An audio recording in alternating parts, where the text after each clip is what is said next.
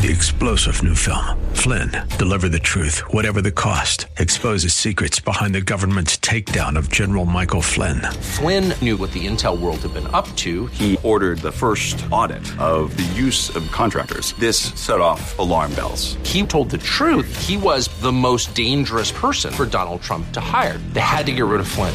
Flynn, deliver the truth, whatever the cost. Available now. Watch it today. Go to salemnow.com. salemnow.com. Welcome to the Georgene Rice Show podcast. This program was originally broadcast live on 93.9 KPDQ. We hope you enjoy the show. Well, good afternoon and welcome to the Wednesday edition of the Georgene Rice Show. James Blend is producing today's program. Clark Hilton is engineering. We're glad to have you with us. In the 5 o'clock hour, we're going to talk with Larry Gadbaugh. He is the CEO of First Image, and that includes, that's the umbrella organization for the Pregnancy Resource Centers of the Portland metro area, the HEART program, the Reality Project. He's going to join us to talk about some changes coming to First Image. What the changes are and why will be the topic of our conversation, so stick around for that. We're also going to talk with Adam Michel. He's Senior Policy Analyst at the Grover M. Herman Center for the Federal Budget, with the truth about how much Americans are paying in taxes. In fact, there is a chart associated with a column he wrote that gives you an opportunity to see in your congressional district what the average tax cuts actually were, so you can kind of put your place. It also outlines for certain incomes what the tax cut would have been, so it can be useful in determining, it didn't feel like a tax cut, what did I get one? So he'll be joining us, and I've also put a link to his column on the Georgene Rice Show Facebook page, so you can check that out there. But first, this midday, I had an opportunity to go to Southwest Christian School, where my brother-in-law, Dwayne Stutzman, has been the principal for the last 19 years. I remember meeting Dwayne when I was at the University of Oregon on the Rally Squad. He was an All-American wrestler, and he was an impressive guy. I mean, he was muscular and handsome, great personality, just a really neat kid. I say that because we were kids back then. Anyway, I've watched him. He's married my sister. They've had a wonderful life together. He's bright. He's capable. He left a corporate position for the sake of ministry. He was invited by Southwest Bible Church to serve as the principal at Southwest Christian School a few years into his corporate life. And I remember at the time thinking, okay, you have a really good corporate job, and now you're considering, and it wasn't just a matter of, does it pencil out? He and his wife, my sister Donna, were praying about whether or not this is what God wanted him to do, and he was perfectly open to whatever direction God might lead him. Well, the decision was made to leave the corporate world for the sake of ministry, and for the last 19 years, he served as the principal at Southwest Christian School. Well, I attended the chapel earlier today because they were spending some time just focusing on and acknowledging the contribution that he had made, and what a tremendous break it was for me in the middle of the day, not only because they were honoring my brother-in-law, who is somebody who is worthy of honor. He's a man of character and diligence and a lot of things that I could say. But it was wonderful to sit at my desk this morning and start sorting through all the websites and the newspapers and all the bad news, and just the confirmation that the world system and the human heart is incapable, apart from the wisdom that we can only derive from God, to somehow manage our own affairs. So I get up from the desk. You have that sort of pall that's cast over the morning. I drive to Southwest. And the first thing that happens is a group of high school students, they're on the platform and they're leading worship. They picked a wonderful song that was a great pick for, a weekend before the Easter week, which is coming up very quickly. And anyway, I could hear behind me the voices of all these young kids singing. And it wasn't that kind of roll your eyes and look at your watch or fiddle on your phone. These were young people who knew what they were singing, and they were singing with conviction, and that started the waterworks right then. I was so encouraged, and I looked around the room. One of the little kids is my grand niece. She's in kindergarten this year, little Anaya. I looked around that room, and I thought of all these young people, and I was reminded that God is at work in the hearts of every generation, including the ones that came after my own, and I just was encouraged. But anyway, it was an opportunity to focus on the service that my brother-in-law, Dwayne, he's my brother, Dwayne. He is adventurous. He is industrious. He's resourceful. I mean, the guy, his hands are always at work. He's always being prayerful. He's always thoughtful about what he's going to do. Well, he's retiring after 19 years at the end of this academic school year. And I was reminded of the eternal imprint that he has left on the lives of hundreds of young people, not by simply showing up in the principal's office and filling out the paperwork, but making a concerted effort to know the names of each of those students, to pray over them, to pray for them, to be concerned about their families. And as the family would ask him, well, how's work going over these 19 years? He always, as a man of faith, would have something favorable and good to say about the work that God was doing, even on those days when it was a bit tough. There were pictures that they had a little slideshow at the beginning, and pictures of him with kindergartners who had just graduated. And then in some of those pictures, that kindergartner was then seen with him at the high school graduation, and then seen with him officiating the wedding. And it was just so encouraging to think about 19 years of service, and the eternal imprint on the lives of hundreds of young people that will be left behind. He has had a profound love and concern for the families he has served and continues to serve so well.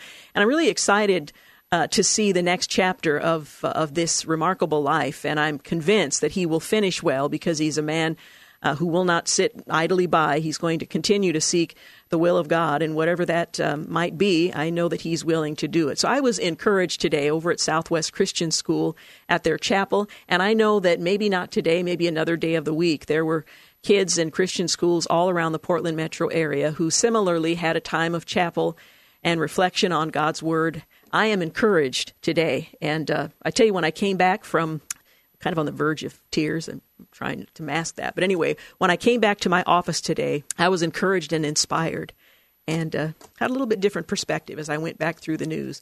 God is still on the throne. He's still in charge. His will be done. The things that he says he's going to accomplish will be accomplished, and he'll use people like me and you who are imperfect and, apart from his enabling, incapable of doing anything of any real value. So I don't know about you, but whatever the news is today, I'm encouraged. So there you have it. Well, some of the headlines for the day. The Attorney General, William Barr, is assembling a team to investigate the origins of the FBI's counterintelligence investigation into the Trump campaign, and made a statement during a hearing earlier today that, yes, he believes spying took place. Well, that erupted into what is yet another firestorm in Washington. We'll talk more about that in a few moments. But Republicans repeatedly have called for a thorough investigation of the FBI's intelligence practices and the basis of the since discredited Russian collusion narrative following the conclusion of Special Counsel Robert Mueller's probe, which will be out within the next 7 days or so. Meanwhile, the Attorney General returned to Capitol Hill for the second of 2 days of hearings about the Justice Department's budget. Again, we'll talk more in detail about that in just a few moments. President Trump's high-level overhaul of the Department of Homeland Security continued today, or yesterday rather, with the announcement of the department's acting deputy secretary resigning amid reported historic surge in illegal immigrants and asylum seekers at the border. Now, part of that is to allow the incoming head of the department to choose his own number two or her own number two. But Claire Grady was technically the next in line to replace Kirstjen Nielsen. She resigned on Sunday, or was invited to resign.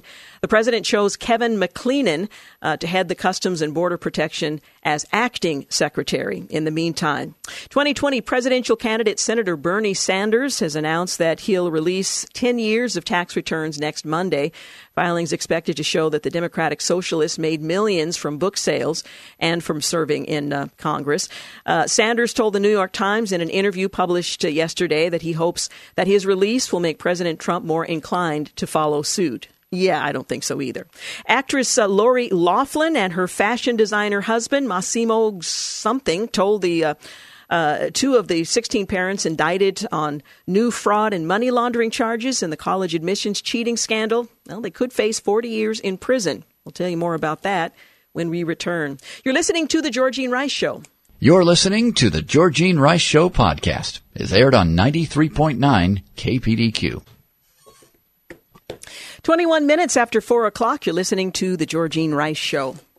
Well, Lori Loughlin could face prison time, well, anywhere between 40 years in prison, a maximum of 20 years for each of the charges, according to a report where the Fuller House star and her husband, along with 14 other parents, are being charged with a second superseding indictment that with conspiring to commit fraud and money laundering, the Department of Justice revealed in a statement. Last month, Laughlin and her husband were charged with conspiracy to commit mail fraud for allegedly paying $500,000 to get their daughters into the University of Southern California as crew recruits. The young women didn't play the sport, so you can see why somebody might be a little, put out. Benjamin Netanyahu appears to be headed toward a historic fifth term as Israel's prime minister, with a close to complete unofficial election results giving his right-wing Likud and other nationalist and religious parties a solid majority in parliament. The outcome affirmed Israel's continued tilt to the right and further dimmed hopes of a negotiated solution to the Israeli-Palestinian conflict under current circumstances. Re-election will also give Netanyahu an important boost as he braces for the likelihood of criminal charges in a series of corruption scandals. In fact, there may be some workaround while he remains in office. And during on this day, back in 2018, during 5 hours of questioning from a U.S. Senate panel, Facebook CEO Mark Zuckerberg deflects accusations that he'd failed to protect the personal information of millions of Americans from Russians intent on upsetting the U.S. election, though he concedes that Facebook needed to work harder to make sure the tools it creates are used in good and healthy ways. Well, there have been many other controversies since then. And on this day in 1947, Brooklyn Dodgers president Branch Rickey purchases the contract of Jackie Robinson from the Montreal Royals. And on this day in 1925, the F. Scott Fitzgerald novel, The Great Gatsby, is first published by Scribner of New York. Well, Attorney General Bill Barr testified today that he believes spying did occur on the Trump campaign in 2016 as he vowed to review the conduct of the FBI's original Russia probe. And the focus of a related internal review shifted to the role of the key FBI informant. I think spying did occur, the Attorney General said. The question is whether it was adequately predicated. I think it's my obligation. Congress is usually very concerned with intelligence agencies and law enforcement agencies staying in their proper lane. He testified before a Senate Appropriations Subcommittee while noting that the spying on political campaigns is a big deal, end quote. Well, the comments follow a new report that the Justice Department's internal watchdog also is scrutinizing the role of an FBI informant who contacted members of the Trump campaign during the 2016 election as part of a broader review of the early stages of the Russia investigation. The New York Times reported that Justice Department Inspector General Michael Horowitz is looking into informant Stephen Halper's work during the Russia probe, as well as his work with the FBI prior to the start of that probe. Halper, an American professor who reportedly is deeply connected with British and American intelligence agencies, has been widely reported as a confidential source for the FBI during the Bureau's original investigation into Russian meddling in the 2016 election. Well, that official counterintelligence operation was opened by then senior agent Peter Strzok, who was since fired from the Bureau. Well, during the 2016 campaign, Halper contacted several members of the Trump campaign, including former foreign policy advisor George Papadopoulos and former aide Carter Page. Page also was the subject of several Foreign Intelligence Surveillance Act, or FISA, warrants during the campaign, which is an issue at the heart of the IG's investigation. Republicans, including President Trump, have alleged misconduct in the Bureau and Justice Department handling of the FISA warrant, and this ongoing investigation will continue. Well, the Democrats have raged against Barr for backing the claim that Trump's campaign did, in fact, experience spying by the FBI. Now, he didn't designate if it was FBI, but said that he believes spying did occur and that the investigation would continue. Now, the hearing that was held earlier today was something of a spectacle. One can only hope that once the Mueller report is released, once this investigation moves forward, as we've discussed here before, was supposed to have been the case through other mechanisms in the FBI, one would hope for some real answers and let the chips fall where they may, but real answers to many of the questions that have conveniently been floated around now for more than 2 years. As I mentioned, the Attorney General is forming a team to look into counterintelligence investigation on the campaign in 2016. And he's assembled that team to investigate. Republicans have called for a thorough investigation, and it appears that that will, in fact, be the case. And now to transition to something so entirely different, there's no way to really connect the two. The National School Lunch Program has changed dramatically since it started in 1946. It started out as a grant program to help poor students and those with special needs, and it's morphed into a massive entitlement, offering meals to 30 million students every year. And I think you and I would probably all agree that if 30 million students need a school lunch, we would support that. But this is equivalent to nearly 55% of all children enrolled in public and private schools. Do 55% need that kind of program? The bigger the program got, the more wasteful it became. According to the Office of Management and Budget, it now classifies the school lunch program as a high error program due to large losses for incorrect payments every year, nearly $800 million in fiscal year 2018 alone. Well, in 2010, the Obama administration approved letting school districts offer free meals to all students in schools where 40% of the student body comes from low-income families that qualify for public assistance, such as food stamps. No problem with those low-income families' children getting the funds. This community eligibility provision is providing meals, breakfast as well as lunch, to kids from middle and upper income families. However, federal regulations adopted to implement the changes to the lunch program stretch the eligibility criteria even further. Districts have been permitted to combine the percentages of eligible students across groups of schools so they can offer free meals to students in schools that don't meet that 40% threshold. For example, if only 20% of the students in School A are eligible for free meals, but 61% of School B's students meet the criterion, well, the district can combine the numbers and provide free meals to all students in both schools. Not what was intended. Well, that's problematic for taxpayers and those who believe free food should be reserved for students that truly need it. Well, President Trump's 2020 budget proposal would put an end to that practice of grouping schools together. The idea is to provide better targeting of free meal benefits to children in need of assistance, the original purpose of the federal school program. It would be a small but worthwhile improvement to a program that's been plagued by waste for years.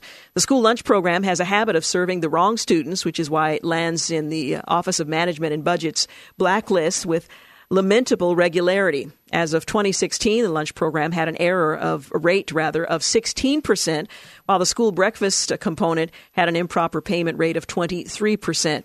The 2010 expansion of the taxpayer-funded meals only aggravated the problem because it ignores the errors by simply including more students, regardless of family income. Well, the program was already wasting food before taking middle and upper middle class beneficiaries, again, middle and upper middle class beneficiaries who had no need or appetite for the food on offer. Adding students to the program doesn't address these issues of waste. Well, the rationale behind the expansion was that it would give low-income families access to school meals because they no longer have to apply for them.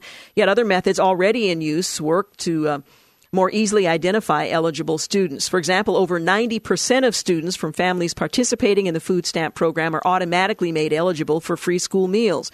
There's no need to give free meals to students who are not eligible in order to help those who are.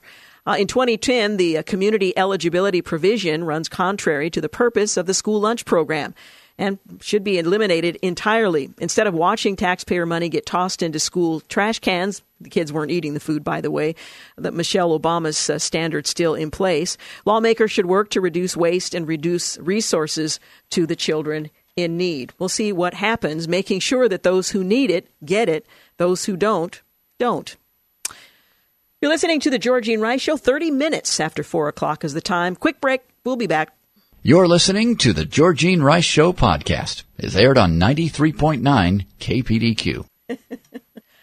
35 minutes after 4 o'clock, you're listening to the Georgene Rice Show. Coming up in the 5 o'clock hour, we'll talk with the CEO of First Image. Larry Gadbaugh will join me in studio. First Image, of course, oversees pregnancy resource centers, the Heart Program, and Reality Project. Some changes are coming to First Image. He'll explain why and what those changes are. He'll join us at 5 o'clock. We'll also talk with Adam Michel, Senior Policy Analyst at the Grover M. Herman Center for the Federal Budget. We'll talk about how much Americans are paying in taxes, and was there a tax cut? A lot of people are scratching their heads, not entirely sure because they didn't recognize it. Well, Facebook is under mounting scrutiny for its approach to moderating online speech. Lawmakers and the public have serious, questions about the decisions Facebook chooses to make about the things you can say and the posts that you can see on its platform. Some of those questions will likely be asked by Senate Judiciary Committee when it holds a hearing on technology companies and free speech. So with this increased focus on Facebook's decision, the social media giant is taking a new approach. Last week, the CEO, Mark Zuckerberg, he called for the government to police your speech instead of having Facebook do it. He wants government around the world, governments plural, to adopt rules that would determine what types of speech are and are not allowed online. Is that still a part of, maybe I missed it. Unfortunately for his plan, government censorship isn't just a bad idea. In America, at least, it would be a violation of so-called, the said First Amendment. Now, Facebook may see this as a convenient way of passing the buck, or perhaps it wants to divert attention from calls to break up big tech. But none of that justifies Facebook's decision to surrender the First Amendment rights as tribute. Well, this is what will be discussed during the hearing that's taking place sometime this week. We'll see what happened. Well, there was an op-ed that ran, and one Facebook official tried to walk back the proposal, saying that Zuckerberg only meant for foreign governments to regulate online speech. In the U.S., the official said Facebook would set an internal oversight board that would have binding authority to make decisions about speech that is and is not allowed. This is cold comfort when it comes to online freedom. It shows that Facebook is perfectly willing to join arm in arm with federal governments to censor online speech, since that pesky First Amendment applies only in the U.S. But we shouldn't go, to that extent. Well, Zuckerberg rejected the walk back in an interview later in the week on ABC's with George Stephanopoulos. And in that interview, Zuckerberg issued a new and expanded call for the U.S. government itself to police online speech. It is time for our government to step in, Zuckerberg said, and regulate speech on divisive political issues. Now, you can translate that as anything you might disagree with, whether or not it's divisive in the generally understood use of the term. He cited as an example such hot-button issues as immigration, but that's not the government's role. In fact, there's little more deeply rooted in the fabric of our country than the robust and free exchange of views on controversial issues, particularly political issues. We should all want to remain free from government regulation. We do, don't we? Well, for his part, Zuckerberg euphemistically described his position as a call for a more democratic process for regulating speech. But the entire purpose of the First Amendment is to insulate speech, particularly unpopular speech, from the democratic process. We don't want a majority of Americans or the government to decide what we may or may not say online. I see it coming, but I wouldn't usher it in today. In the end, Facebook just doesn't get the First Amendment. And when a powerful corporation proposes censorship, that would violate our fundamental rights. It's important that we call it out. And let's hope that that's what happens. Again, hearings of some sort are expected before the week's end. Well, as I mentioned briefly, Israeli Prime Minister Benjamin Netanyahu appears more likely than ever to be headed to a fifth term after the party that of his top rival conceded defeat in the country's parliamentary elections. The Blue and White Party, headed by former Army Chief of Staff Benny Gantz, drew even with Netanyahu's Likud party, but the incumbent prime minister is poised to form a government with his larger bloc of allies. Gantz said his party founded a true alternative rule to Netanyahu, but its number 2 figure. He told the newspapers that it did not win in this round. Netanyahu, meanwhile, says President Trump has called to congratulate him on the election win from Air Force One. Well, his office issued a statement Wednesday saying Trump warmly congratulated Netanyahu, who thanked the president for his great support for Israel, including the White House's recognition of Jerusalem as Israel's capital and Israeli sovereignty over the Golan Heights. The prime minister campaigned on his foreign policy victories and close relations with world leaders, President Trump in particular. Well, Israel's president also said today that his talks with political parties are to begin next week, and the run-up to picking the leader he thinks has the best chance of forming a stable governing coalition. Reuven Rivlin added that for the first time, his meetings with party leaders would be broadcast on live television in the name of transparency. And although the president acts largely in a ceremonial capacity, he is charged with choosing a candidate for prime minister after hearing recommendations from the heads of all factions, according to the Associated Press. Rivlin will then task the leading candidate with forming a government within the next 42 days. But again, Benjamin Netanyahu appears to have won the Israeli prime minister election after opposition party leaders have conceded. Well, Well, President Vladimir Putin yesterday put forward an ambitious program to secure Russia's foothold in the Arctic, including efforts to build new ports and other infrastructure facilities and expand an icebreaker fleet. Speaking at the Arctic Forum in St. Petersburg, attended by leaders of Finland, Iceland, Norway, and Sweden, President Putin said that Russia plans to dramatically increase cargo shipments across the Arctic Sea route.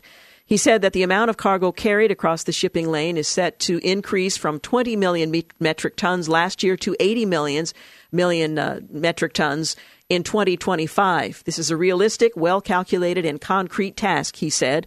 We need to make the northern sea route safe and commercially feasible. He noted that Russia, the only nation with a nuclear icebreaker fleet, is moving to expand it.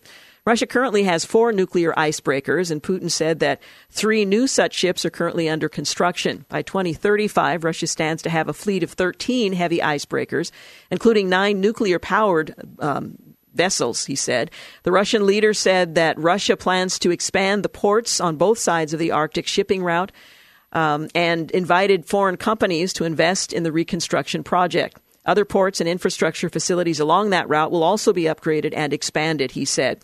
Well, Russia, the U.S., Canada, Denmark, and Norway have all been trying to assert jurisdiction over parts of the Arctic as shrinking polar ice creates new opportunities for resource exploration and new shipping lanes. Russia declaring that it's ahead of the pack. Speaking at the forum, Norwegian President Minister Erna Solberg emphasized the need to respect international law and noted that the Arctic Council provides a key arena for that dialogue, signaling that she wasn't necessarily confident that Russia intended to do the same. Now and then I hear the Arctic described as a geopolitical hotspot, she said. This is not how we see it. We know the Arctic as a region of peace and stability. She noted that this should not be taken for granted, adding that it is the result of political decisions and practical cooperation between the Arctic states.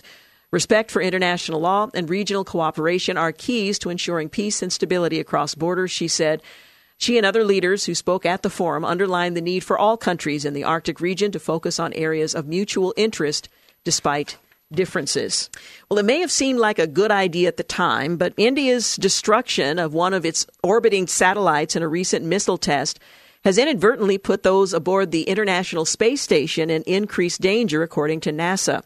Well, speaking at a live-streamed event on Monday, NASA Administrator Jim Bridenstine described India's anti-satellite missile test on the 27th of March as not compatible with the future of human spaceflight, adding it's unacceptable and NASA needs to be very clear about what its impact to us is, end quote. And while critics fear that the long-term consequences of this test could be an arms race in space, more immediate fears center on the potential damage that could be caused by the hundreds of new satellite fragments joined already enormous amount of so-called space debris flying around the Earth. Well, such debris, which is mostly made up of retired satellites, old equipment, and discarded rocket parts, and I would imagine unmatched socks, poses a collision risk to the ISS, that's the International Space Station, and its crew, as well as the myriad of functioning satellites currently orbiting the Earth. Well, India's Ministry of External Affairs insisted its test was safe as it was carrying out in the lower atmosphere to ensure that any debris resulted from the explosion would decay and fall back to the Earth within weeks. But speaking on Monday, Bridenstine said NASA had identified 400 pieces of orbital debris from the test, with at least 24 of them, each one larger than 10 centimeters, having done above the apogee of the International Space Station, something he described as a terrible, terrible thing, which put the safety of the International Space Station at risk. He confirmed, however, that because the test was carried out low enough in Earth orbit, the fragments and therefore the risk would dissipate over time. Now, whether it's as short a time as the Indian government suggested was not addressed. We're charged with enabling more activities in space than we've ever seen before for the purpose of benefiting the human condition, he told his audience on Monday, but said the anti-satellite missile tests place such endeavors at risk. So the competition for space and what can and cannot be done, enabling and endangering others who are already present there, has begun. 45 minutes after 4 o'clock, you're listening to The Georgene Rice Show. You're listening to The Georgene Rice Show podcast. It's aired on 93.9 KPDQ. 48 minutes after 4 o'clock, you're listening to The Georgene Rice Show. Larry Gadbaugh up right after news and traffic at the top of the hour. Well, the Oregon Senate voted on Tuesday to join a movement designed to award the presidency to the winner of the popular vote. The 17-12 vote on Senate Bill 870 came after an hour-long debate. Well, if the bill is approved by the Oregon House and signed into law, Oregon would join 14 other states in the District of Columbia in the National Popular Vote Compact.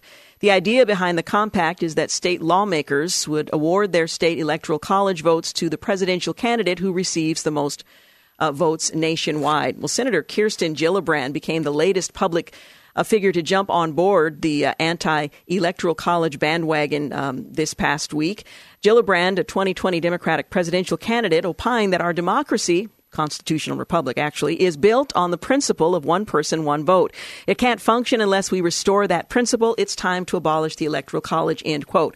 Of course, what Oregon is proposing to do and what others before it, the 14 others, is not abolishing the electoral college, but rendering it impotent to accomplish what its constitutional function requires.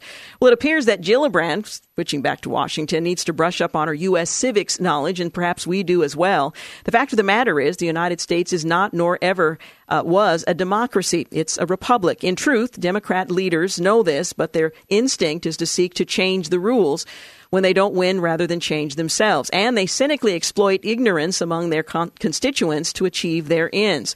Well, abolishing the Electoral College would require a constitutional amendment. And to their credit, there has been one initiative introduced in both the House and the Senate, the U.S. Senate. And in lieu of that, 12 blue states have collided. That number is up to 14 now. Oregon contemplating the idea to send their electoral votes to the winner of the national popular vote rather than the winner of popular vote within their individual state. Now, the National Popular Vote Interstate Compact is essentially designed as a means to get around the Democrats' objection to federalism.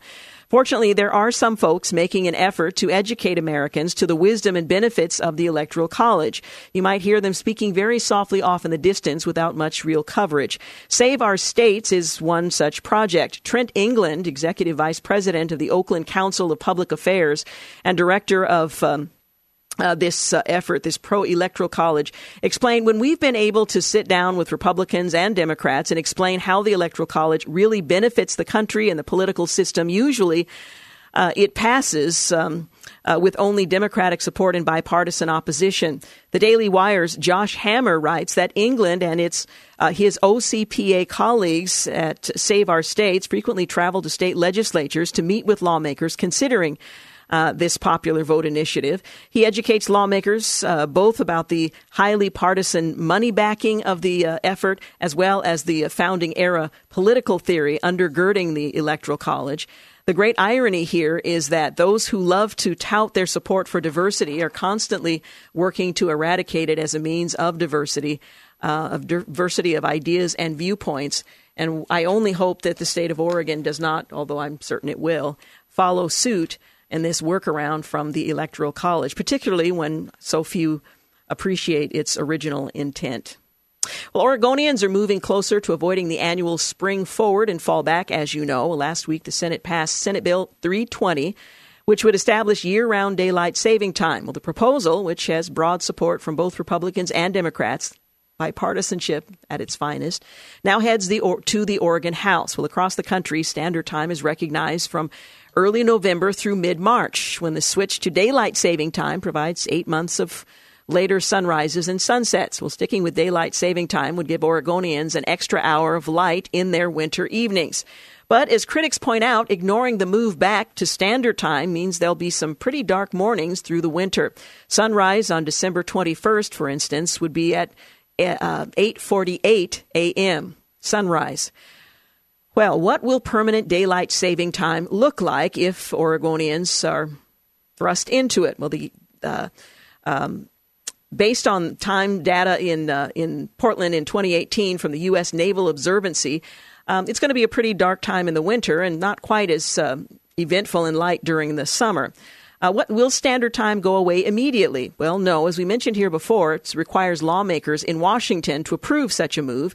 Even if we find the Oregon House agrees on a plan and Governor Kate Brown signs off on the bill, it only takes effect if both California and Washington make the same decision. And our neighboring states are well on their way. California voters approved a daylight saving time measure last November. Washington lawmakers already passed a bill that will put the issue on the November ballot in 2020. I'm not sure Oregonians are given the same privilege of deciding for themselves. In all three states, if they agree to permanent daylight saving time, the region would still need to secure congressional approval. Would all of Oregon switch over? That's another question. And how difficult would this make it? All the state is in the Pacific time zone except for Malheur County, which is on Mountain Time. If the bill takes effect, Malheur County would stay on the same clock as nearby Boise, continuing the annual switches between daylight and standard time. That could be confusing. And have other states made the change? Well, the answer, quite frankly, is yes. Florida became the first state to approve permanent daylight saving time and is awaiting congressional approval. Hawaii, the Northern Mariana Islands, Puerto Rico, Guam, American Samoa, and the U.S. Virgin Islands, as well as Arizona, except the Navajo Nation, stay on standard time year-round. Well, President Trump supports the move. Several key members of Congress, including Senator Ron Wyden, favor year-round daylight saving time. Oregon Governor Kate Brown loves the idea. House Speaker Tina Kotek has said that she likes the idea, but that she'd rather remain on standard time year-round. And who are the critics in this effort? Opponents cite several issues. Some worry about safety risks for kids who might have to walk to school in the dark.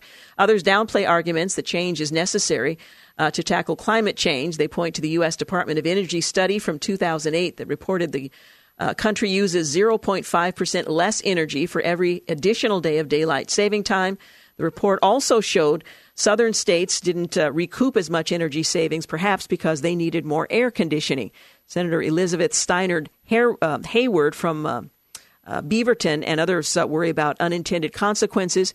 She's Jewish, said daylight savings 9 a.m. winter sunrises would significantly impede the ability of people to participate in group prayer, make it to work on time. She'd prefer to stay on standard time year-round as well. So we'll see what actually happens. By the way, daylight saving time was introduced in 1918. Some states opted in over the next 50 years, while others stuck to standard. In 1966, Congress enabled daylight time nationwide for about 6 months out of the year. The daylight saving period grew over the years, and in 2007, it was set for mid-March to early November. So we'll see what happens and how we'll relate to the rest of the country as a consequence. Well, the fast food chain Chick-fil-A is wanted on suspicion of aiding and abetting Christian organizations. Rich Lowry points out that the home of the original chicken sandwich was banned from its second airport in 2 weeks for the offense of contributing to Christian groups deemed anti-gay by its critics. The San Antonio City Council voted to exclude the restaurant from its airport, and Buffalo, New York soon followed suit, denying travelers the option of juicy chicken sandwiches and waffle fries in the cause of social justice. Again, quoting from Rich Lowry, this is about punishing the Georgia-based company for the faith of its leadership. The official bans are anti-Christian, unconstitutional, and a harbinger of a larger effort to hunt down and punish any organization that has uncongenial views on sexual morality. In San Antonio, the leader of the anti-Chick-fil-A effort, City Councilman Roberto Trevino, explained that everyone has a place here and everyone should feel welcome when they walk through our airport. The irony of discriminating against Chick-fil-A in order to discriminate, or rather to demonstrate the city's famous openness, was, of course, lost on him. And by the way, Chick-fil-A does not have a distinction in terms of hiring and who they serve. The owners have a personal opinion that is based on their faith, but it is not reflected in any way in any of their practices in terms of their employees or their guests. Well, as for everyone feeling welcome, it's not as though Chick-fil-A refuses to serve or hire anyone. It didn't become the fastest growing restaurant chain in America, projected to take third place in sales after McDonald's and Starbucks by putting obstacles between hungry patrons and its sandwiches, except for on Sundays when it's closed.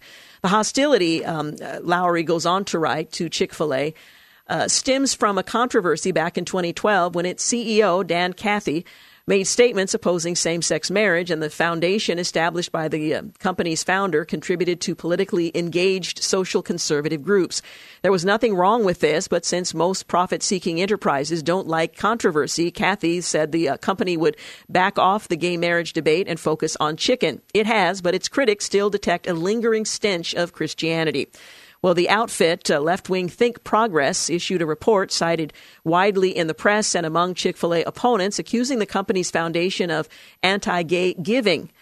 So if you support traditional values, it's tantamount to anti-gay giving, by which it means it donated to the Salvation Army and the Fellowship of Christian Athletes and a small Christian home for troubled young men in Vidalia, Georgia. Needless to say, a lot of other people are guilty of the same offense, given that the Salvation Army raises about $2 billion a year. To consider all that the Salvation Army does, its thrift shop, aid for the homeless, disaster relief, anti-trafficking program, Christmas gifts to needy children, and much, much more, and reduce the organization to an allegedly anti-LGBT group is perverse. For its part, the Fellowship of Christian Athletes stands accused of seeking to spread an anti-LGBTQ message to college athletes. It's true the FCA asks its leaders to forswear homosexual acts, but it also wants them to pledge not to engage in heterosexual acts outside of marriage and, for that matter, refuse to use drugs, alcohol, and tobacco. Well, according to Chick-fil-A, its donation to FCA supported sports camps and school programs for inner-city schools. Not exactly controversial. And its gifts to the Salvation Army went to youth camps and Christmas presents for thousands of Atlanta kids. Any public official joining the punitive campaign against Chick-fil-A needs a remedial lesson in the Constitution, which forbids discrimination against private companies on the basis of political or religious viewpoint. It is the enemies of Chick-fil-A who are intolerant and out of the mainstream. They desperately need to abandon their tawdry McCarthyite crusade and eat more chicken. News and traffic up next. You're listening to the Georgene Rice Show podcast. It's aired on 93.9 KPDQ. Well, good afternoon and welcome to the second hour of the Georgene Rice Show. Glad to have you with us. James Blend is producing. Clark Hilton is engineering today's program. Well, I am delighted to have with me in studio Larry Gadbaugh, who is the CEO of First Image, and that includes ministries like the Pregnancy Resource Centers, the Heart Program, and the Reality Project. And Larry, I'm responding to an email that I actually a newsletter, an e-newsletter that I received regarding some changes at First Image, and I wanted to give you an opportunity to talk about them. And I also wanted to highlight the importance of how you and the organization make decisions about the future. I mean, it would be easy to say, this is how we've done it, this has worked, this is how we're going to always do it, without questioning, reevaluating, determining what's in the best interest of all concerned moving forward. And that seems to be what you've done here.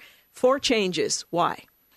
Well, you know, in a ministry that seeks to minister in a culture that is so radically changing so quickly, it's a challenge for us to be faithful to the things that don't change, to the person that doesn't change, our God, our Lord Jesus Christ, and to be faithful. And that's really has become kind of the key question for me in my calling, in our calling, and that is, what does faithfulness look like in this season?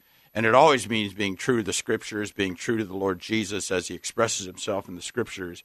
But it also means in loving our neighbors. And when the situation and the challenges and the threats to our neighbors change, then we have the freedom and the confidence to be able to make adaptations in strategy and in outreach. And so that's what led us to do that. So over the last couple of years, really, our executive team has monthly spent a good part of a day on a monthly basis seeking the Lord, looking at the trends that we've seen and that are going on both for our ministry, in the culture, in the church, and what we hear and see daily in those that we serve, that come into our centers and that we talk to in the schools. And as we have heard and seen those, then we have put forth these changes. They're kind of incremental changes, but they're significant changes or that we will, Lord willing, implement over the next 2 years. Now, we're going to talk about what those specifics are in just a moment, but one of the things I wanted to give you an opportunity to respond to is when you hear a nonprofit make reference to change, there's almost a panic that sets in. Okay, what's going on? What's behind that? What's wrong that requires these kinds of changes? In the newsletter, I appreciated the way you put it, that I want to reiterate, and this is you writing, that this is a strategic, proactive decision, not a response to financial challenges. We could continue to operate our Clackamas Center as we have been, but we believe that this decision represents the best way for us to serve our clients going forward. this is not a panic decision. It's not a response to a decline in resource. That's right. In the past, over the 18 years that I've served with First Image, we have had to make decisions sometimes on a financial basis, when the economy has really tanked and all that. But I emphasize that this is not that decision. I wouldn't call it panic to work through a decision over a 2-year period. And we've processed through our board. We have a phenomenal governing board that oversees us, and they have affirmed all these decisions. And then through our executive staff, and we've also communicated throughout all of our staff, and I've also shared it with some of our major partners, and all of them have said, you know what, we just affirmed this. This is wise, and so we've sought it through a long process. Well, let's begin with one of the first decisions, and that is to awaken more local churches. I know that the First Image and the resulting ministries have connected with the church over the years. In awakening more local churches, explain why that is a priority at this time. It's a priority because really the PRC, the Pregnancy Resource Movement, especially in our community, really arose out of the passion of the local church to love our neighbors who are being threatened and harmed by sexual brokenness and abortion. And so it's only really in keeping with that momentum that we've always had. And we have seen I would say, over the last 5 to 10 years, a declining or a growing ambivalence towards the mission. Not a stepping back from it, but just more of an ambivalence because the culture and the polarization of the culture has affected the church. And so generationally and demographically, there's more ambivalence around the issue of the sanctity of human life. Because, and I would say that because the primary response has been a political response, which thank God for those who are doing that with integrity in terms of addressing the issue of abortion at the political and public policy level. But it's become so politicized and so polarized that it seems like more Christians and in the churches are becoming more ambivalent about how to engage with it. And so I really believe that one of the reasons what part of our stewardship is to serve the church and to serve the Christian community, to give them a model and an outlet for our compassion, to work out our conviction that every person conceived in the womb is created in the image of God and is our neighbor, and God calls us to love them. And so how to work that out, even beyond, political discussion and political things. And so we can do that in the centers. And so we're thankful that we're called to do that with the churches. Now, I think it's important, in addition to the work of the Pregnancy Resource Centers, to emphasize the two other programs that are also associated with First Image that I think affirm that very thing. I love the Heart program, which reaches into the hearts of those who have had an abortion or have been instrumental in an abortion decision, and to bring them from that place of shame to one in which you come to recognize the great grace and love and mercy of God that is lavished on all of those who come to Him. This, too, I think, is a reflection of the church and is a reflection of the kind of ministry that we want to have in our community. It really is. And if the typical statistics that 1 out of 3 women in the United States have had at least one abortion is anywhere near accurate, even if it's 1 out of 4 or 1 out of 5. That means that our churches, as well as our community, are filled with thousands and thousands of women who are still living with that secret. And we just know from the interaction of thousands and thousands of women that to hold that or to carry that secret without the hope of reconciliation with God and reconciliation with themselves and in their relationships, that it has deep, scarring impact upon them. And they could be set free by that because the love and the sacrifice of Jesus Christ and the hope of the gospel goes all the way back to that dark corner of the closet of their souls. And so to see them set free, to offer that hope is just a privilege for us to restoration, provide. Transformation. Oh, yes. That's the hope of the gospel, and that certainly is an extension of the church. The other program is the Reality Project, and this really is an opportunity to speak to young people before some of the challenges that you see in the pregnancy resource centers become an issue. And that's, again, an aspect of the work of First Image that I think all of us can support. It really is, and it's a great privilege. We are invited in to public high schools, about 25 schools in Tri-County Portland, and we are invited in, and we get to interact with these students about the nature of love, the nature of relationships. And we find, and it's so true in everything that we do across our programs, is that it's awakening this longing that's really hardwired into our souls because we're made in the image of God. We long for intimacy. We long for community, and they just sense that the primary story, the primary voices that were being given by the dominant culture are not satisfying us, and that God has a better design. And so when we plant that seed of hope through a very interactive, fun way in the classroom, we find these students being very responsive. Well, again, these are all part of the ministry of First Image, the Pregnancy Resource Centers, the Heart Program, the Reality Project. Now, how can churches engage, and how do they engage with the work of First Image? Well, both from the grassroots as well as through the leadership.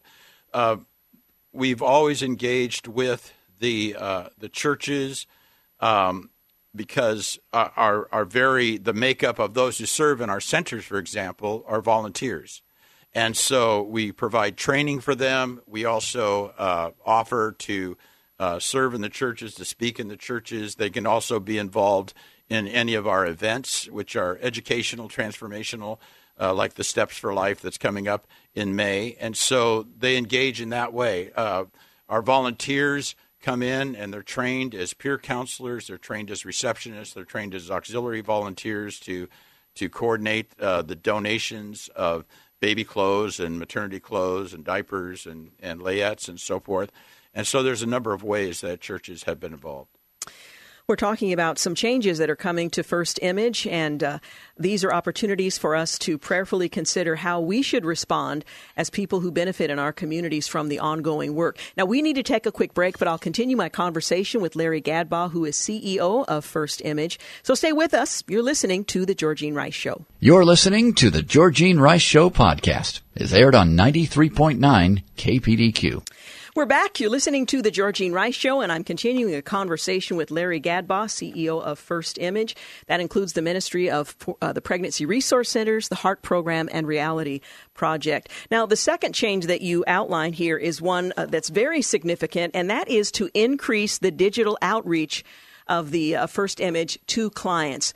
Explain what that means and why that's important at this time. Well, for years, the primary way that clients would find us, those facing unsupported pregnancy, was through the phone book or through word of mouth. Mm-hmm. And of course, everyone now, it's just common knowledge that everyone basically lives on their screens. They live on their phones, and so we know that we need to triple our digital marketing to clients so that they know we're out there. So that they know that we are a resource for them if they're facing an unsupported pregnancy. Now, my guess is any 16-year-old on any street in Portland or Beaverton is going to know precisely what that means and how that works. I, on the other hand, wonder now, how do you do that? Do you get the phone to call them on your behalf? So for those of us who are perhaps a little less savvy than the clients, the potential clients that you're talking about, give us an example of how that works. Well, my millennial staff could answer this even better than I can, or maybe my grandson. But basically, if you go onto a search engine like Google mm-hmm. and you type in, pregnancy or abortion services or anything keyword like that, and then what pops up is our links to websites. Links to resources, just like if you were looking for any other mm-hmm. services. And so I think most of us know how to do that. And so by paying for advertising, for paying for pay-per-click on those search engines, then you can move your link up the line so that it shows up sooner when you do your search. Yeah, I mean, visibility is everything. Yeah. When you're looking for something. When it pops up on your screen, you're not likely to scroll for 15 pages looking for That's something. right. What comes up first, and you can help determine how that happens. That's going to have the greatest opportunity for the attention required for them to then click on it and move forward. Absolutely. So the more that you strategically invest in that client advertising, then the higher visibility we get. And then we can also track just how effective, the keywords are that we choose and so forth. And so every month we can know and make adjustments in that advertising. So it's just almost a no-brainer that we need to invest in that. Incredible. Well, it's like the Yellow Pages of old. In fact, Yes. I had Yellow Pages delivered to my home this last week. I thought, Yeah. What is this? How do you use? It's like I'm AAA medical services. You want to be right at the top when someone is looking. That's how this whole thing works. Now, the another of the changes that you wrote about was providing more comprehensive services in line with the mission. And this is an interesting element as well. You're launching a pilot called STI. Explain what that is, and I think it will be obvious why it's important. Yes, STI testing is sexually transmitted infection testing, and the demographic of those that we serve, especially 15 to 34, is highly at risk for sexually transmitted diseases, sexually transmitted infections. And so we want to extend our care. We want to go beyond just the pregnancy decision itself, which is crucial, of course. But some of the input that we've received from our clients, those that we do serve, is that they're looking for more services. And they expect more services, because the healthcare community has changed so drastically in the last 8 to 10 years. And so this is one service that has become not uncommon in the Pregnancy Resource Center movement nationally. And so we've already started a pilot at our Southeast Center on Southeast 52nd and Powell. And so they can make those that come in asking for pregnancy tests or ultrasounds, we offer them also this STI testing. And so we have trained nurses who are prepared to do that, and then they can get the results of that, and we can give them resources beyond that, depending upon the results. Now, the fourth change that sort of made my heart a little bit sad was you're consolidating the centers. And that means one of the centers at Clackamas will no longer function as a pregnancy resource center in that community. Now, explain why that's the case and what that will mean for the remaining centers. Well, all of our centers we have them by a lease. We don't own any of them. And every time that a lease contract comes up, we always evaluate, how many clients are we seeing, and how does the rate of the lease, the payment of the lease, how does that relate to how effective that center is being? We've moved centers at different times as we've evaluated that to be in the best locations possible. The strategy used to be that we can reach more people if you have more centers, more locations. Well, again, going back to the fact that everybody lives on their screen, they live digitally, that we're not limited to being accessible to the clients only by multiple locations. And so as we looked at the Clackamas Center, it's our highest lease. It sees our fewest clients, and the demographics of the area are not our target. Those that we know are the most susceptible and the most needy of our services. And so in adding those things up, so over a year ago, as we looked at that, we either need to re-sign the lease or else we need to make this strategic move.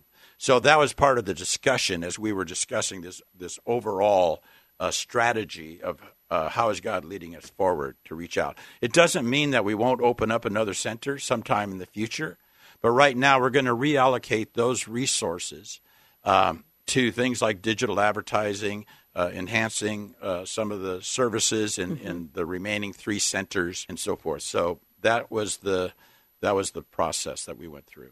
And again, this is a strategic, proactive decision, not a response to financial challenges.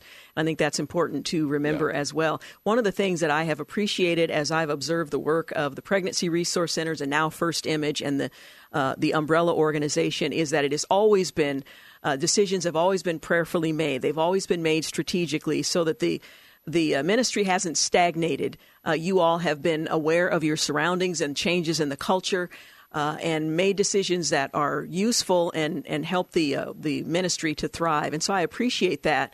And for being very clear about why we're doing this and what's happening. I remember when the name change came, Pregnancy Resource Centers from Crisis Pregnancy Centers. I mean, that was kind of a shock to my system. It was, it fell trippingly off the tongue, and now suddenly the name has changed. But then I understood why that change was being made. So I have appreciated the organization over the many years that I've been following, and this is just another example of how you are carefully managing the affairs of Pregnancy Resource Centers and First Image, and representing the interests of those of us who support and love this ministry. I'll just put it that way. Now, you ended with some things that we can pray about, and that's always important because I want to be proactive in that way. As you all are praying about the course that should be taken moving forward, it's important for those of us who support First Image to know how we can pray. And so I'll put that question to you. How can we come alongside and pray? And then I want to ask you some practical questions about some other ways we can come alongside. Sure. Well, you can pray for God's continuing wisdom and diligence, because we're stewards. All of us are stewards of the hope of Jesus Christ. And so as we serve in this arena, where our neighbors are being impacted by sexual brokenness and abortion, our stewardship is crucial. And it has a lot of opposition, and we're often misrepresented. So pray for us that we would be consistent in our message, in our strategy, in our hearts and attitudes, in responding to those things, as well as serving our clients, and also pray that the Lord would send more partners to us, those who would support us. That we have a project to deepen our relationship with churches, so that we can serve the church and serve with the church more effectively. So pray for our partnerships to grow with more churches and the churches that we have in the city. You could also consider, going to our website, first-image.org, and there's opportunities for volunteering. We need more volunteers in our centers, and you'll be equipped and trained on how to talk with and help women who come in to facing an unplanned pregnancy and unsupported pregnancy. And so we need more volunteers in that way as well. Now, I know you have Steps for Life coming up. That's May 18th. Yeah. That's another opportunity to come alongside with funding. It's important to note that First Image does not receive any public funds. This is an expression of the body of Christ supporting our community and those who have been impacted by sexual brokenness.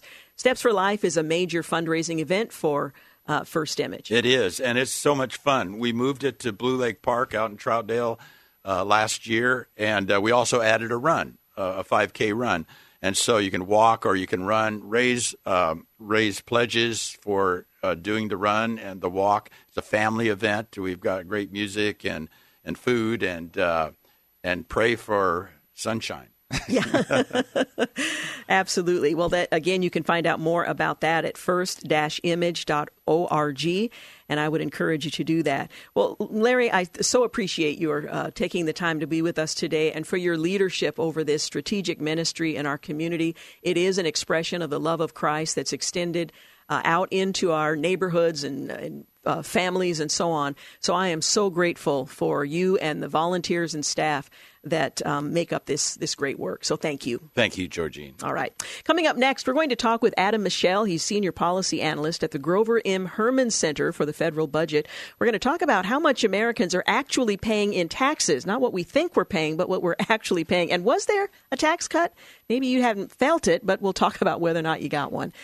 You're listening to The Georgene Rice Show. You're listening to the Georgene Rice Show podcast. It's aired on 93.9 KPDQ. Welcome back. You're listening to The Georgene Rice Show. Now, my next guest, writing for the Daily Signal, points out that most Americans got a tax cut last year. And I'm going to pause because you're thinking, I couldn't tell. Well, it shouldn't be a surprise, he writes, given the Tax Cuts and Jobs Act of 2017. A never-ending deluge of misleading or inaccurate reporting, however, on the issue has made it, challenging for us to recognize what that actually meant. Well, last year, the Heritage Foundation studied how the tax cuts would affect Americans in every congressional district across the country, and they found that each of the 435 districts got a tax cut, and that the average American household paid about $1,400 less in taxes as a result in 2018. Well, here to talk with us about that is Adam Michel. He is a senior policy analyst at the Grover M. Herman Center for the Federal Budget. What's the truth about how much Americans are paying in taxes? Thanks so much for joining us. Thanks for having me back on. Well, I tell you, there is a lot of confusion about whether or not individual families or individuals enjoyed a tax cut. And I think you're absolutely right that there has been a never-ending deluge of misleading or inaccurate information reporting on the issue. So tell us what that tax cut actually meant in the Tax Cuts and Jobs Act of 2017.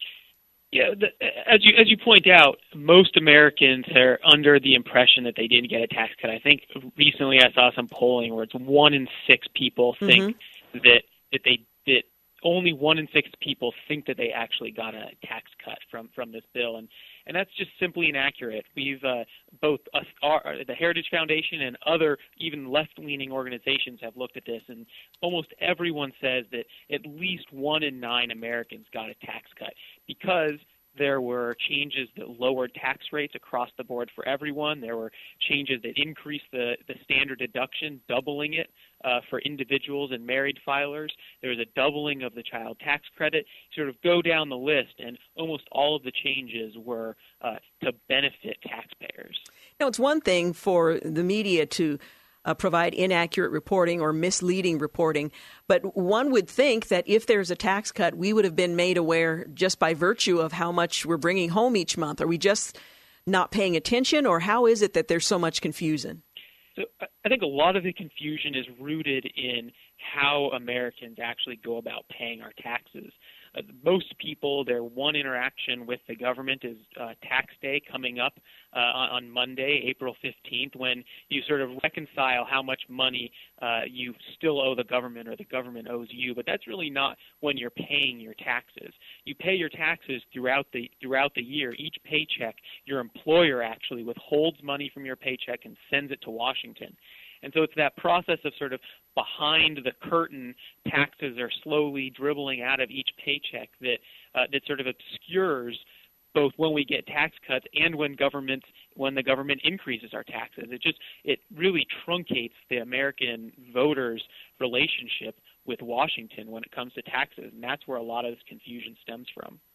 Well, you, in the column that I'm talking about that appeared in the Daily Signal, I'll put a link on the Georgene Rice Show Facebook page for people to check that out, because you give taxpayers an opportunity to see what happened in their particular area. And that, I think, is very helpful in recognizing all of this. But one of the points that you made is that we benefit not only from lower taxes, but we also benefit from higher wages that are generated by a faster growing economy. That's exactly right. The Tax Cuts and Jobs Act didn't just cut taxes for individuals on your income, but they also cut taxes for businesses across the United States. And what that does is it allows those businesses to plow that money into new investments, into expanding their footprint, into hiring more people, into raising wages. And we've actually seen that over the last year or so. Wage growth has picked up faster than it has in the last 10 years. Employment is low. Jobs keep being added. And so we estimated, what does this look like over the next 10 years for typical Americans in every single congressional district? And the first thing we found is that the average taxpayers in every congressional district benefit. But at the sort of aggregate national level, a typical American taxpayer can expect to benefit from $26,000 of additional take-home pay over the next 10 years. For a family of 4, that's close to $45,000. That's their tax cut plus the larger incomes you can expect because the economy is doing so much better. Now, again, there was a graphic that was part of your column in which you had an individual and then a family, and with an annual income, for example, one with $50,000, Sophia Lopez, with an annual income of $50,000. She's a teacher. She's not a homeowner or a business owner, but you put the amount Sophia would have paid in 2017, in 2018, and then the savings enjoyed this year. What did you find on average, and this is generalizing somewhat, of individual taxpayers' savings and families' annual income, or I should say annual tax savings? On average, across the whole United States, we found that folks will, on average, save $1,400 in 2018, so last year, the taxes you're filing right now. And for a family of four, a mom, a dad, and two kids, that savings looks like $2,900, just shy of $3,000 in lower taxes, thanks to the Tax Cuts and Jobs Act. That changes by congressional district. We have those numbers at taxesandjobs.com. Where you can find your state and your congressional district and look what the average is, sort of closer to home.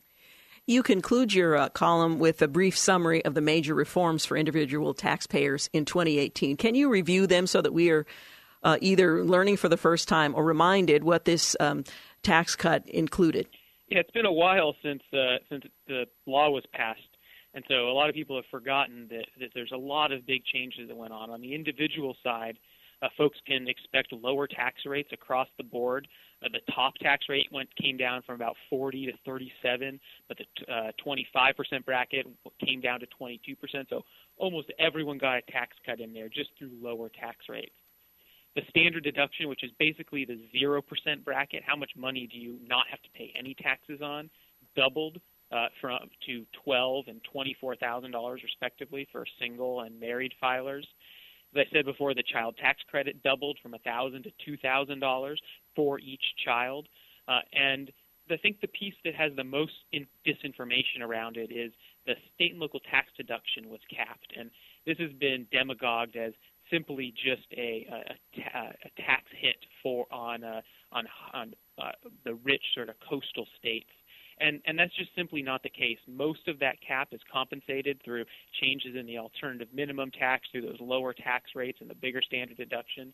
But this is ultimately a good change so that federal taxpayers around the country are no longer subsidizing the high tax rates that those in California and New York and Connecticut are currently being charged. Well, this, I think, is very useful in helping us to understand what has happened despite what we're hearing. And again, I put a link to the column on the Georgene Rice Show Facebook page so our listeners can check that out. And then also take the tangible results from the Heritage Foundation's work and determine what in their own congressional district folks are paying in taxes. Adam Michel, I always appreciate your contribution, and thank you for talking with us today. Of course. Thanks for having me back on. Appreciate it very much. Again, Adam Michel is Senior Policy Analyst at the Grover M. Herman Center for the Federal Budget, with the truth about how much Americans are paying in taxes. I think I mentioned a couple of days ago that what we owe this year will be much higher than we've ever owed. I'm not quite sure why that's the case, and we aren't quite finished with some of the deductions, so it might kind of balance out. But it has been a challenge in that, as he mentioned a moment ago, there have been surveys indicating that most people don't think they got a tax cut at all. And part of that is the way it's done. But this column not only helps you figure out or understand what was done, but to figure out how much you and others in our community enjoyed in terms of tax cuts as well. So check that out again on the Georgene Rice Show Facebook page. Well, you're listening to the Georgene Rice Show. We're going to take a quick break. When we come back, we'll wrap things up. We'll also let you know what Alice Lin, who is the daughter of the Chinese of the pastor who's a U.S. national but of Chinese descent, who's been held by China for quite some time. He's a pastor and he's being held for his faith.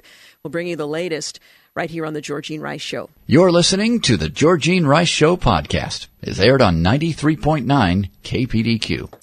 We're back. You're listening to the final segment of the Georgene Rice Show. Well, yesterday, or actually I think it may have been Monday, Alice Lin appeared on Washington Watch with Tony Perkins. It's a national radio show that airs on more than 240 stations all across the country. Well, on the program, Ms. Lin, she spoke out publicly for the first time about her father, Pastor David Lin. Now, the name may be somewhat familiar to you, but it hasn't been mentioned for some time, at least not in the press or the media. He was imprisoned in China for his faith more than a decade ago.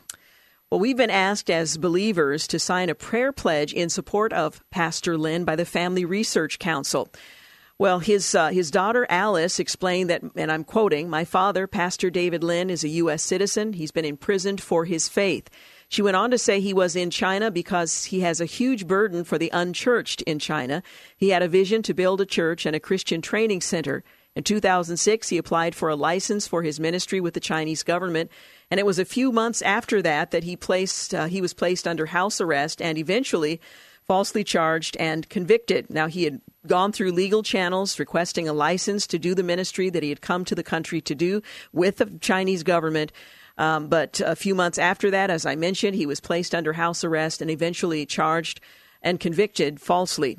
Well, while my father, she goes on to say, has seen the prison as his mission field these last 10 years, something has changed. In the last few months, he has been reaching out to us with increasing frequency, which is very unusual, and he's had this anxiousness, this urgency in his voice. It's the first time he's ever asked us to reach out for help. Things are changing now. It's time to bring him back home, she concluded. Now, Family Research Council President Tony Perkins and host of the program remarked that Pastor Lin actually was embracing this call to prison, to ministry. He had the ability to minister to people from over 30 nations within that prison, but something changed. Things have really gotten bad. We're seeing it outside the prison as well. I can only imagine what's going on inside the prison system in China, Tony Perkins went on to say. You can hear the full interview, and I think I can put a link on our webpage to allow you to do that. But in any event, you can also commit to pray for Pastor Lin, and we'll put that information where you can have access to it also on the Georgene Rice Show Facebook page shortly after the program has ended. But this is an urgent request. This pastor has already spent 10 years in a Chinese prison, falsely charged and convicted after having tried to go through the legal channels to begin a ministry there to help build the church. Now, as mentioned, Pastor Lin had initially and for the last 10 years has seen his placement in the prison as the ministry that he is called to, but without having much detail, because I'm certain his communication is somewhat censored. He's made it clear that because something dramatic has changed, he's now reaching out and asking for help to get him back home. Now, we know that President Trump has been very instrumental in achieving the release of Americans being detained in other countries. And let's hope and pray as this petition is circulated to the right people and places, that perhaps that will also be the case for Pastor Lin. We don't know what God's plan is for him in the days ahead, but he has asked for help, and I think we would do well to do a couple of things. Number one would be to remember him in prayer. This is Pastor David Lin, a U.S. citizen, imprisoned for his faith, and that's a quote from his daughter. Number two, to consider signing on to the petition that will be circulated to the relevant powers that be to try to secure his release. Again, these are a couple of things that we can do to make a difference for this brother who has served in prison for the sake of the gospel. I want to remind you that tomorrow, Africa New Life will be my guest here in studio for both hours of the program. Food is, that's the theme of the program, because it really is the fundamental thing that opens the door to so much ministry in Rwanda. While the genocide took place over 20 years ago, you cannot imagine, I've been there several times, you cannot imagine the footprint that was left by this devastating event. This was the culmination of decades of infighting in that country. It wasn't the first genocide. We hope it's the last, but there has been an historic divide there that has really taken so much resource from the country. So I want to encourage you to consider what's happening there now, certainly in the context of the history, but because of the work of Africa New Life, the government there that is very open to and supportive of Christian ministry has asked them to oversee much more work than they initially have. In fact, their feeding program, I believe last year when we talked about it, they were feeding a million children. That has now exceeded 2 million. And that is a staggering number. Yet it represents the kind of effective ministry they're doing. It goes beyond simply providing the meal, but that is one way that they can undergird these children. And there are, millions of them that need help. And they also, of course, present the gospel. We're going to talk about all of that when I'm joined by the director of the Oregon director of Africa New Life, and David Harms. And this is this is our ministry from the Portland area. So we'll have an opportunity to get an update. Certainly this listening audience has had a profound impact on the work of Africa New Life in the past. We want to make sure that you are made aware of the progress that's being made, the work that's being done, as well as give you an opportunity to commit to the ongoing work there. So tomorrow will be our Africa New Life Radiothon, and we're looking forward to that. I hope you can join us. Well, Friday, it will be Friday, and our plan is certainly to provide you with any breaking news that might break in on Friday, but we'll also take a look at the lighter side of the news and encourage you to, maybe put a smile on your face as a consequence. Just a reminder, we put that column by Adam Michel, we talked with him earlier this hour, on how much Americans are actually paying in taxes and how much of a tax cut we've enjoyed by region, by congressional district. You can actually plug in your information and find the answers for yourself as it relates to your geographic area and your neighbors. Also, we'll try to put this link to the Family Research Council information on how to petition, sign on to the petition for the pastor, and how to listen to that interview with Pastor Lynn's daughter, Alice Lynn, who appeared on Washington Watch with Tony Perkins on that very subject. Want to thank James Blend for producing today's program, Clark Hilton for engineering, and thank you for making the Georgene Rice Show part of your day. Really appreciate it. Have a great night. Thanks for listening to the Georgene Rice Show podcast. If you'd like to download a podcast of the show or would like more information on today's guests, please visit the show at kpdq.com or on Facebook. Follow the show on Twitter at GRiceShow and like us on Facebook.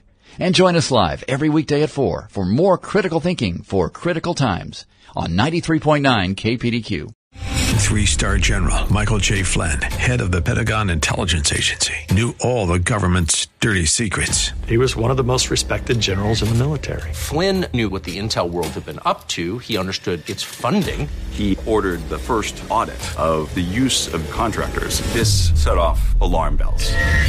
The explosive new documentary, Flynn, Deliver the Truth, Whatever the Cost, uncovers the facts behind this scandal. Flynn told the truth. He was the most dangerous person for Donald Trump to hire. I find out the worst enemy that I'm going to face in my life is right here in America. They took my assessment and they wanted me to change it. And I was like, I'm not changing it. They had to get rid of Flynn.